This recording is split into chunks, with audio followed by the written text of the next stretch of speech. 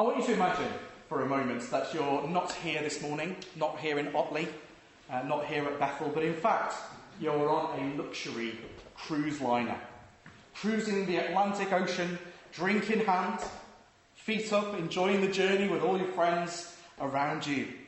You're so glad that you booked this holiday. You really needed this break, and you're so looking forward to all that time away on RMS Titanic. Yes, you're on board a ship that in a few hours will sink to the bottom of the Atlantic Ocean. The iceberg has struck, the ship is already sinking, but you've been too busy playing shuffleboard to notice that it's happened. Suddenly, someone in a uniform comes up to you and your friends. The ship is sinking! The ship is sinking! The ship's hitting the iceberg! You need to get onto the lifeboats now! Well, some of your friends, they just burst out laughing. Oh, this is a joke. Everything looks fine. What nonsense. Other friends believe the man in the uniform, but come to a different conclusion about what to do. Sinking? Right, well, let's try and climb as high as we possibly can on the ship. That'll be the safest place. Oh, we're sinking. Right, let's jump off the ship and swim to New York. That will save us. Or sinking. Right, well, let's start an awareness campaign against the evil of icebergs. That's what we should do. Some of them, of course, just want to apportion blame. It's not my fault.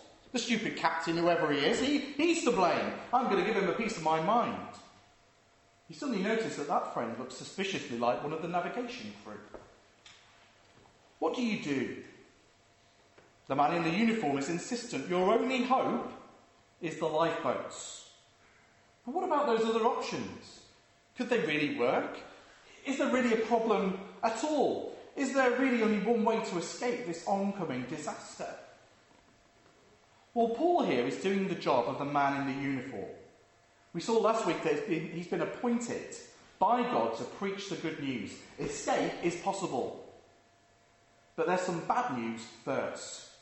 You're on a sinking ship. So he needs to do two things in these early chapters. He needs to convince us that we really are in terrible danger. And he begins to do that in this chapter. He also needs to convince us that what we need is righteousnus by faith alone. That is our one means of escape. That is our lifeboat. You see, there's no point in convincing us of the problem, only to see us jump off and try and swim to safety ourselves.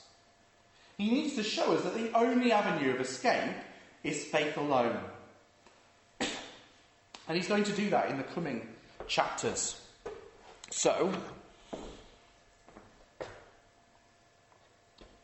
first he's going to show us that we really are in trouble, that we have a huge problem. Now we're going to look under this in three headings this morning. I've realised I've not got them on the screen, so you just have to listen carefully. The first heading is the root of all evil, the root of all evil, verses 18 to 21. Let me read that to us again.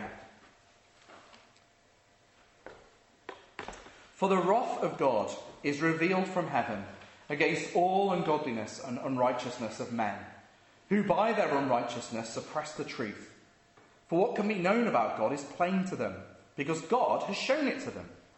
For his invisible attributes, namely his eternal power and divine nature, have been clearly perceived ever since the creation of the world, in the things that have been made, so that they are without excuse.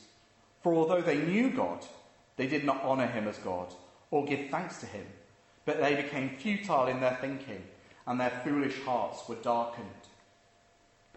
We're told here that God's wrath is being revealed. What is God's wrath? It is righteous anger against sin. We're told here ungodliness and unrighteousness. But God's anger is not like our anger, which is fickle and selective. His anger is righteous. It's a pure, settled, unbiased anger. Let me put it this way. God doesn't have temper tantrums. When he is angry, it's deserved and wholly right.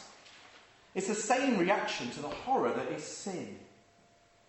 You notice here as well in verse 18 that his anger is in the present tense. Now, we normally think about God's wrath and anger as perhaps something belonging to the end. And in one sense it is, isn't it? It will happen finally when Jesus returns and God's wrath is poured out. But we're told here that God is already pouring out his wrath on the world.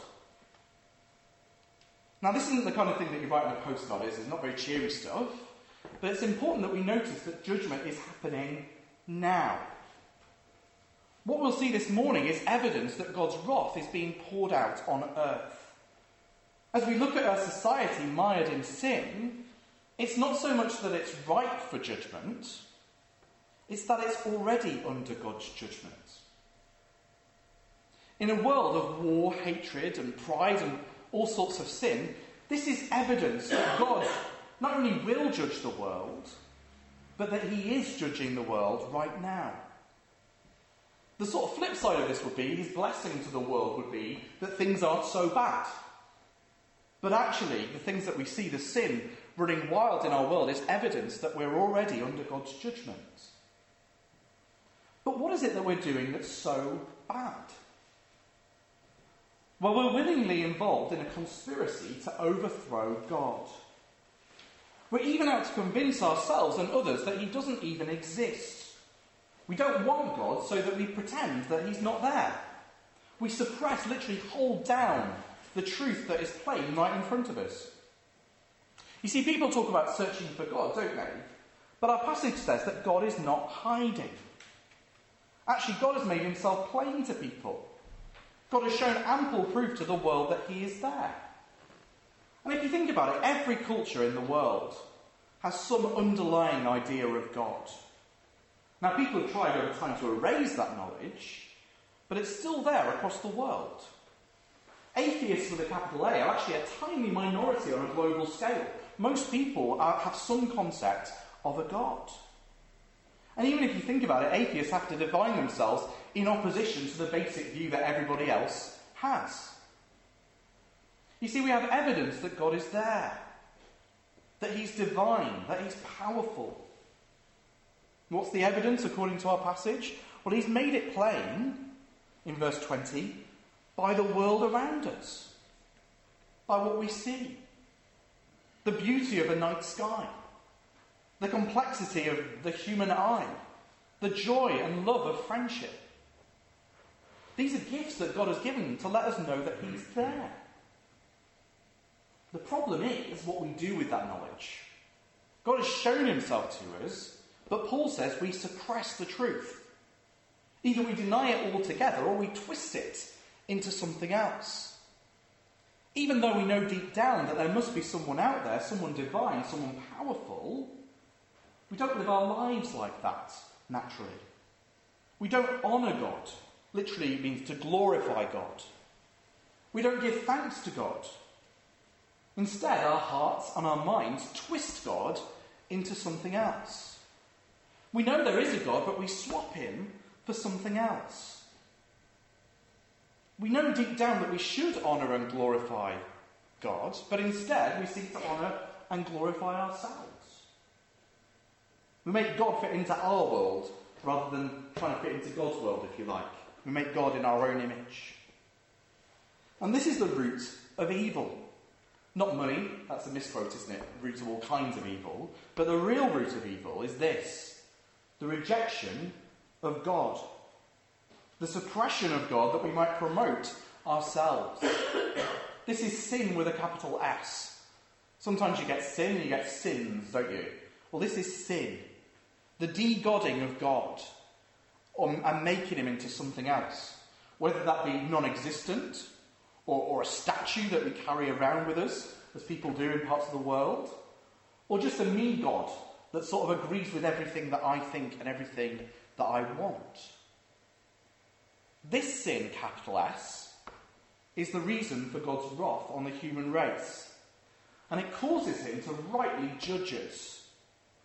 And what we see now, in the next few verses, is God's present tense judgment on the world.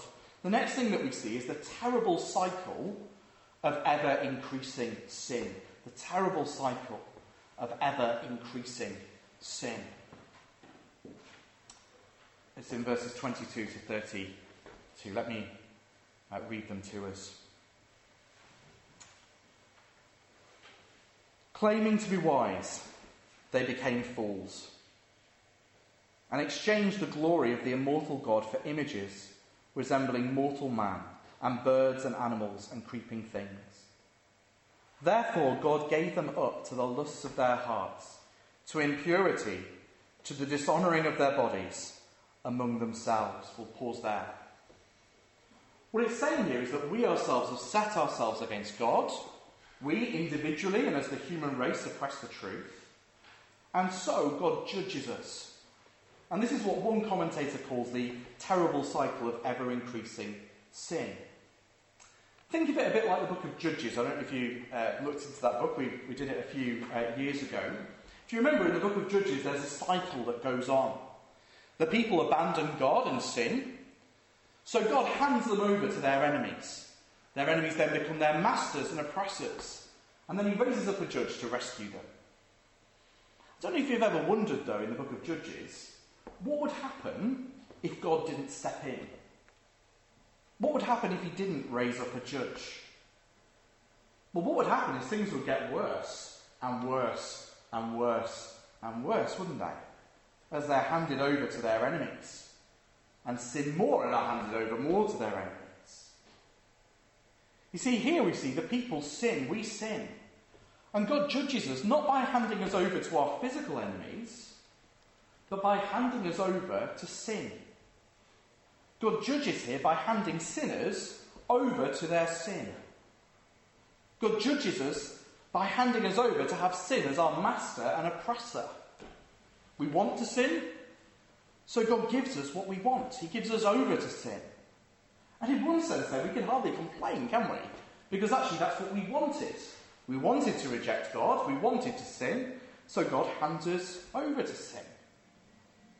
Sin, capital S, results in slavery to sin. And that then, as we're going to see, results in sins. We can see it as a terrible cycle of increasing sin. So cycle 1 that we read, what's the sin? Well, they've exchanged the glory of God for creatures. Harks back to our first point, doesn't it? The idea of swapping God for something else. This is a root sin, if you like. Sin with a capital S. Now, we might think he's having a go at the pagan nations, and some people think that's what this whole passage is about. But actually, Israel did this too. So, Psalm 106, verses 19 to 20. It's there on the back of your sheet. This is talking about Israel. They made a calf in Horeb and worshipped a metal image.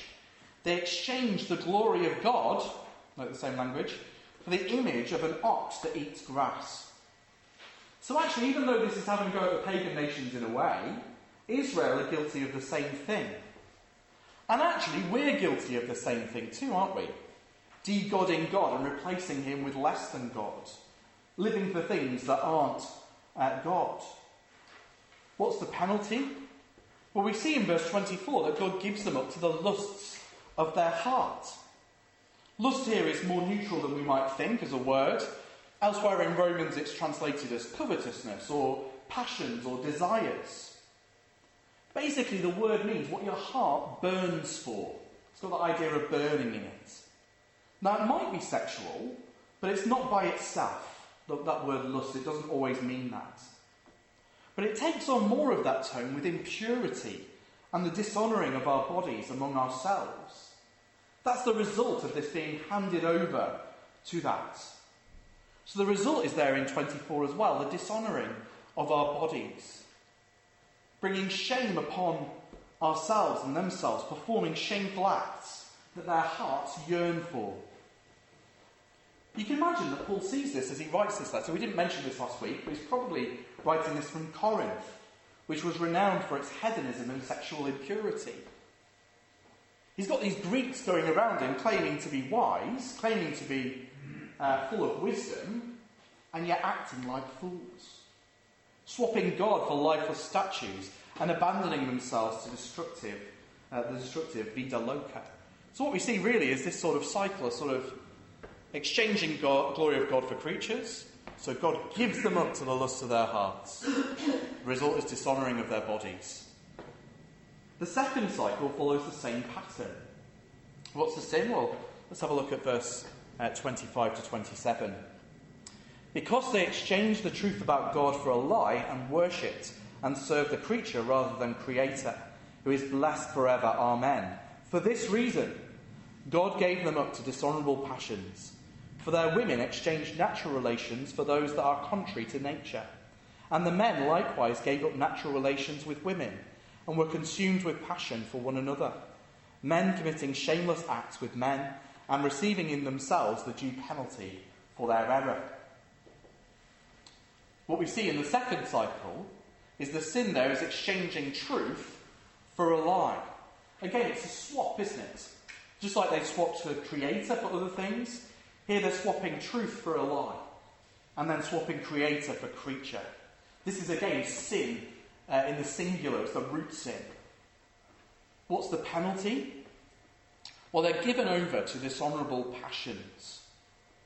Now that might sound similar language to the first cycle, but here it's stronger than just the desires of their hearts. It's dishonourable passions, broken passions. This word is different from lusts earlier, the passions, and it's always used negatively in the Bible. So this would show itself in all sorts of different ways, being handed over to these dishonourable passions. But Paul just picks out one, and not necessarily for the reasons that you might think. So hang on for a little bit. What's the result? I'll show you the full table now. The result is exchange of natural relations for unnatural ones. Now what I'm going to say next is I'm going to be quite precise in what I say. Not because I'm not so I'm missing anything out or anything like that. There's not some secret subtexts. But we've got to be quite careful exactly what we say about these things. And I want to say first off that there's no place for homophobia or snide jokes or comments. This is not what we want, isn't a return to the 1970s, is it? It's not where we're going. So let me state really carefully what this is and isn't saying. First of all, it's talking about it's not talking, there we go, that's a good start, isn't it?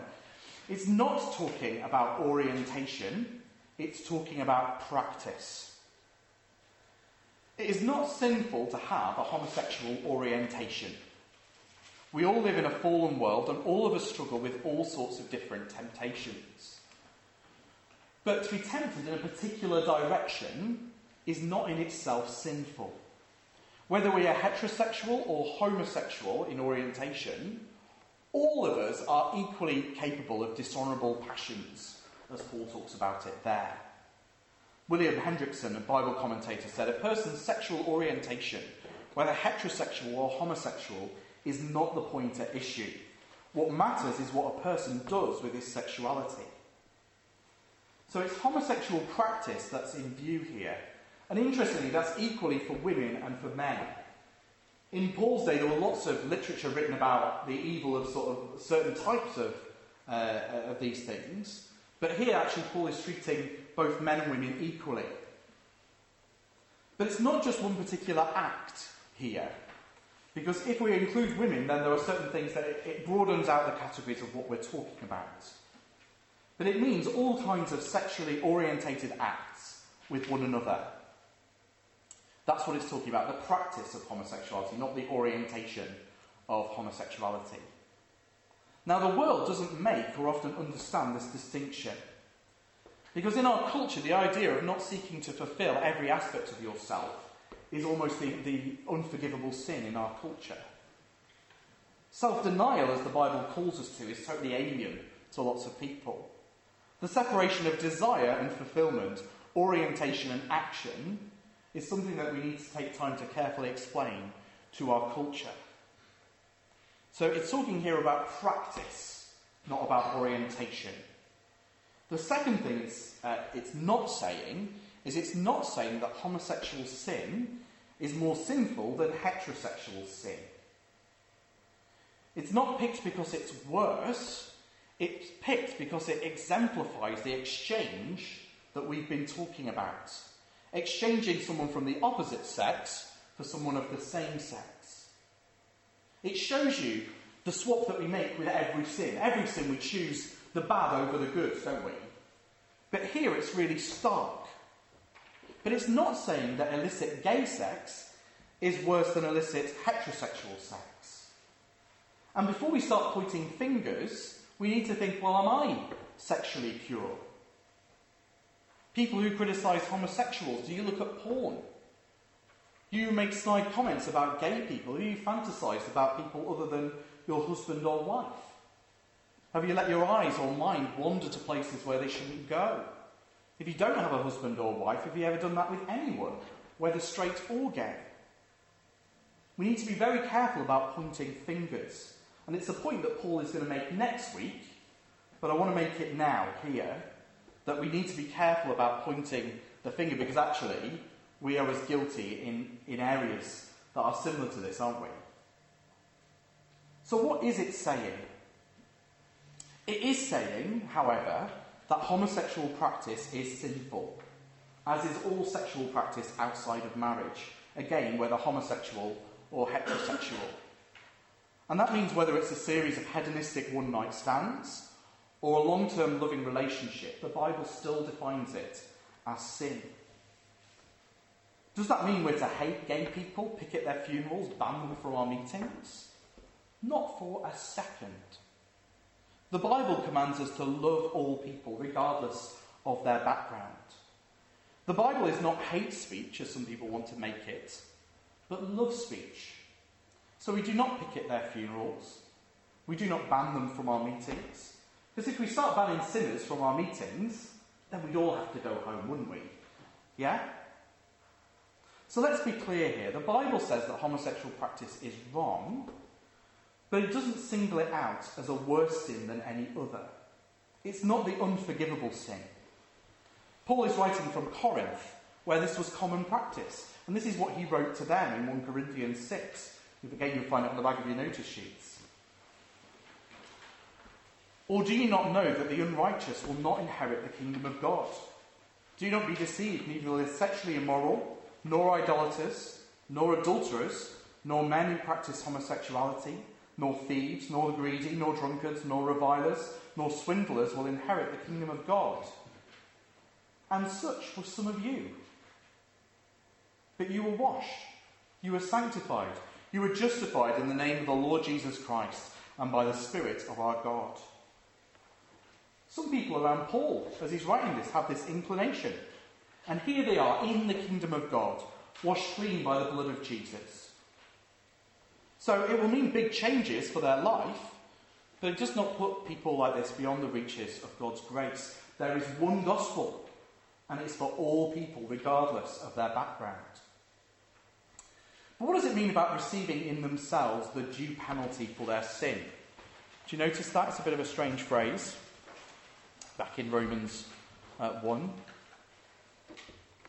There's lots of harmful and hurtful rubbish written about this, actually, when you start reading, by people calling themselves Christians. It's not talking about AIDS. It's not talking about HIV. That's ridiculous nonsense. Those things weren't even around in those days. It's not talking about high suicide and depression rates among homosexual people, as though it's their fault and they had it coming to them.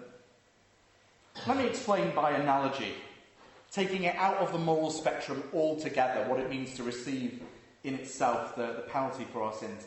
Let me talk about fashion crimes. This is really out of the sphere, isn't it? I was trying to think of something that would illustrate it. Does anyone know what this is? A fashion crime? Yes. It's known as a flock of seagulls. It was around in the 80s. What's the punishment for having a flock of seagulls haircut? Well, it's that you have a flock of seagulls haircut. It's something that might seem, in other circumstances, to be unthinkable. So it's not talking about the ridicule you might get for it, but the fact in yourself, this is what you've done. The crime and the punishment are the same. It's not some extra punishment that God adds on top because this is somehow worse. As I've said before, this just exemplifies the change very well. And in itself, it is the punishment for the sin. Swapping something good for something that's not good. The natural way, the way that God intended, for the unnatural, not as God intended. And then we come to cycle 3. What's the sin? Well, let's have a look at verse 28. And since they did not see fit to acknowledge God, God gave them up to a debased mind to do what ought not to be done. They were filled with all manner of unrighteousness, evil, covetousness, malice. They are full of envy, murder, strife, deceit, maliciousness. They are gossips, slanderers, haters of God, insolent, haughty, boastful, inventors of evil, disobedient to parents, foolish, faithless, heartless, ruthless. What's the sin? Well, they don't acknowledge God. Literally, it means they did not look with approval of keeping God in their knowledge. That's why we don't do a literal translation from the Greek, isn't it? But as one commentator put it, they did not think God worth knowing. That's what it really means. And since they did not think God worth keeping in their mind, God gave them over to a debased mind that doesn't want God. And since they didn't approve of knowing God, God gave them over to an unapproved mind, literally. That's what it means. And that's the penalty. We have a jailbroken brain, if you're into phones. This idea of it's not approved anymore. It's free to invent its own evil. And when the brain and the mind is left to itself, boy, it does. The result of a mind unrestrained by God and against God is incredible. Paul gives us a list of 21 ways that this works out in verses 29 to 30. Now, I haven't got time for an explanation for each one, or we'd be here all morning and probably into the afternoon. But it starts and ends with more general ones. Unrighteousness, evil, foolishness, faithless, heartless, ruthless. It covers our thought life, covetousness, malice, envy. It deals with our speech, deceit, maliciousness, gossip, slander. It deals with our attitude to authority, insolent, disobedient to parents. It deals with our attitude to ourselves, haughty, boastful. And it's nicely summed up really by two of those phrases, if nicely is the right word there. Haters of God and inventors of evil. Haters of God and inventors of evil. That sums up the human heart without God's influence. It hates God and it spends its time inventing evil. Once it's handed over, it's like an explosion goes off. It's like Pandora's box is opened and now our hearts and our minds show their true colours.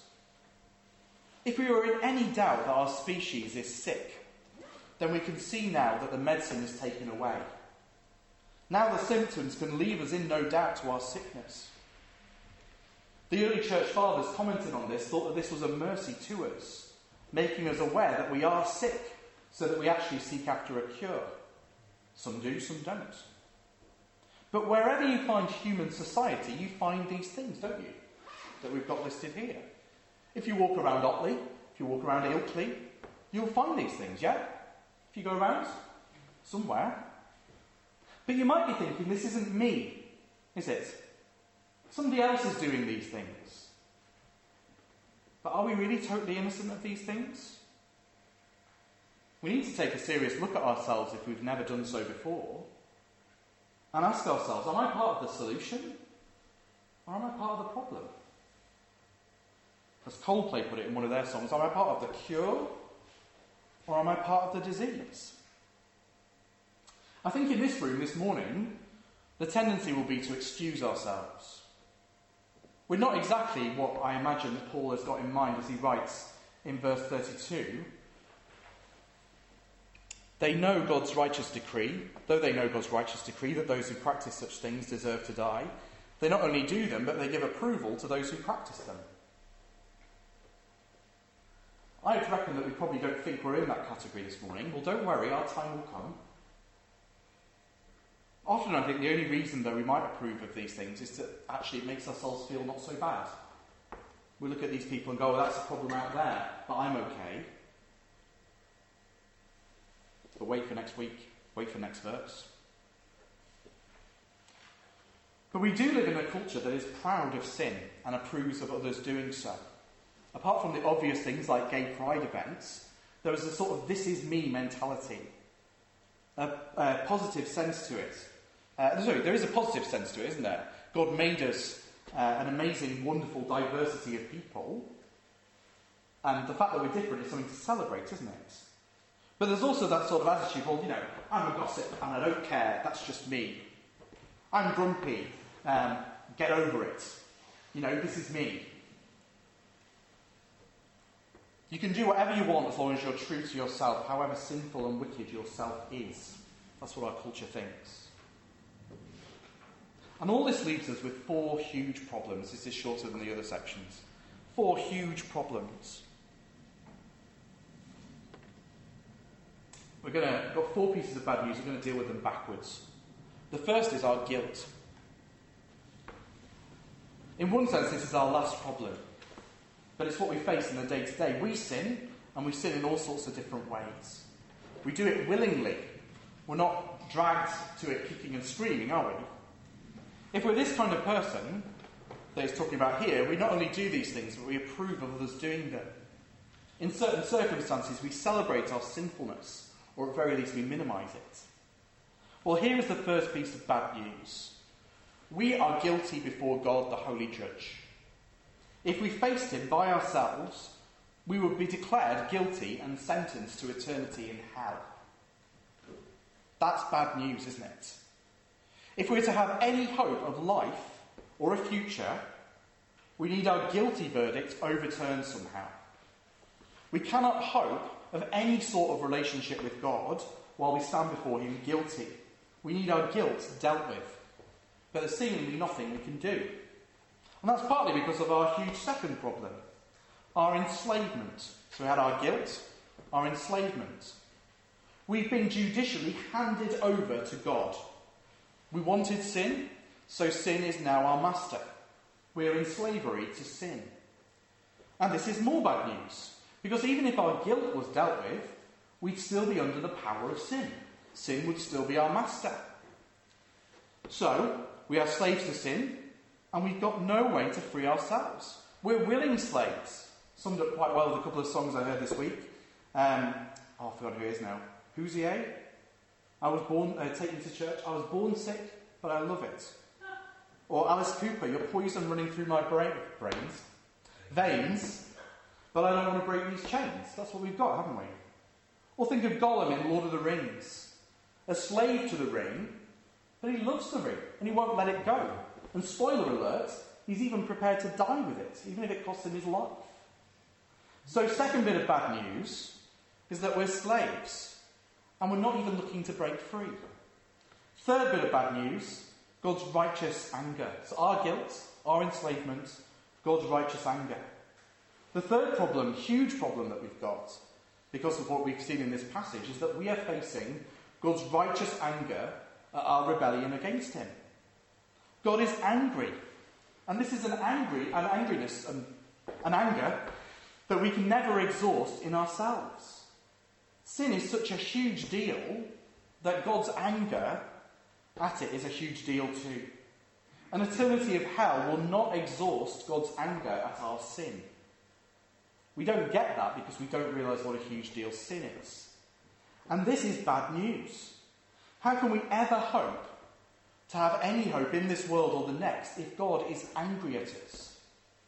To flip a famous phrase on its head, if God is against us, who can be for us? Even if we could somehow escape our guilty verdict, even if we could somehow free ourselves from slavery to sin, the root problem is still there. We've offended God and he's rightly angry at us. If we're to have any future, we need something or someone to deal with God's wrath, God's anger. Without this, the cycle would just begin all over again, and we would multiply our guilt before him. So what we really need is a solution that deals with all of this: our guilt, our enslavement, and God's righteous anger. But who could devise a plan so wise and clever that it would deal with all three at the same time? Who could do this without compromising God's justness or in any way part of his character? Friends, we have such a way, but we're not quite there yet in Romans. Let me give you a sneak preview though. It's God's plan, and we call it the gospel, the good news. And as we saw last week, it's all about Jesus. But we have one more problem to deal with this week, which I've just termed the other problem. The other problem that we have is that we don't think that we have a problem. All the way through, I don't know if you noticed, this is worded, they are. They are this. They are full of this. And we're prone to agree, aren't we? Yes, they are. The problem is that God's wrath is revealed against all ungodliness and unrighteousness, us included. So if you're starting to think this isn't me, you should remember that this is just the start of what Paul is doing. In the coming weeks, he's coming for all of us who think that when things aren't so bad, that the ship will actually sink.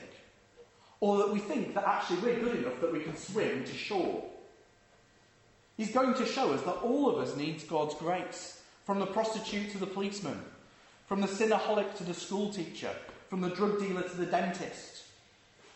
We all need a lifeboat. But praise God that he's given us one in Jesus, his only Son, to make a wretch his treasure. Let's pray.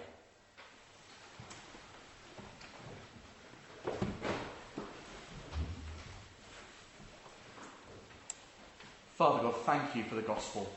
Father, thank you that it is the diamond that shines out all the more brightly against the blackness of what we've seen in our passage this morning. Father, help us to love Jesus all the more for what he's rescued us from. And Father, help us to realise that we are included here, Father, that we are sinners, and that we are great sinners, but that we have a great Saviour. Amen.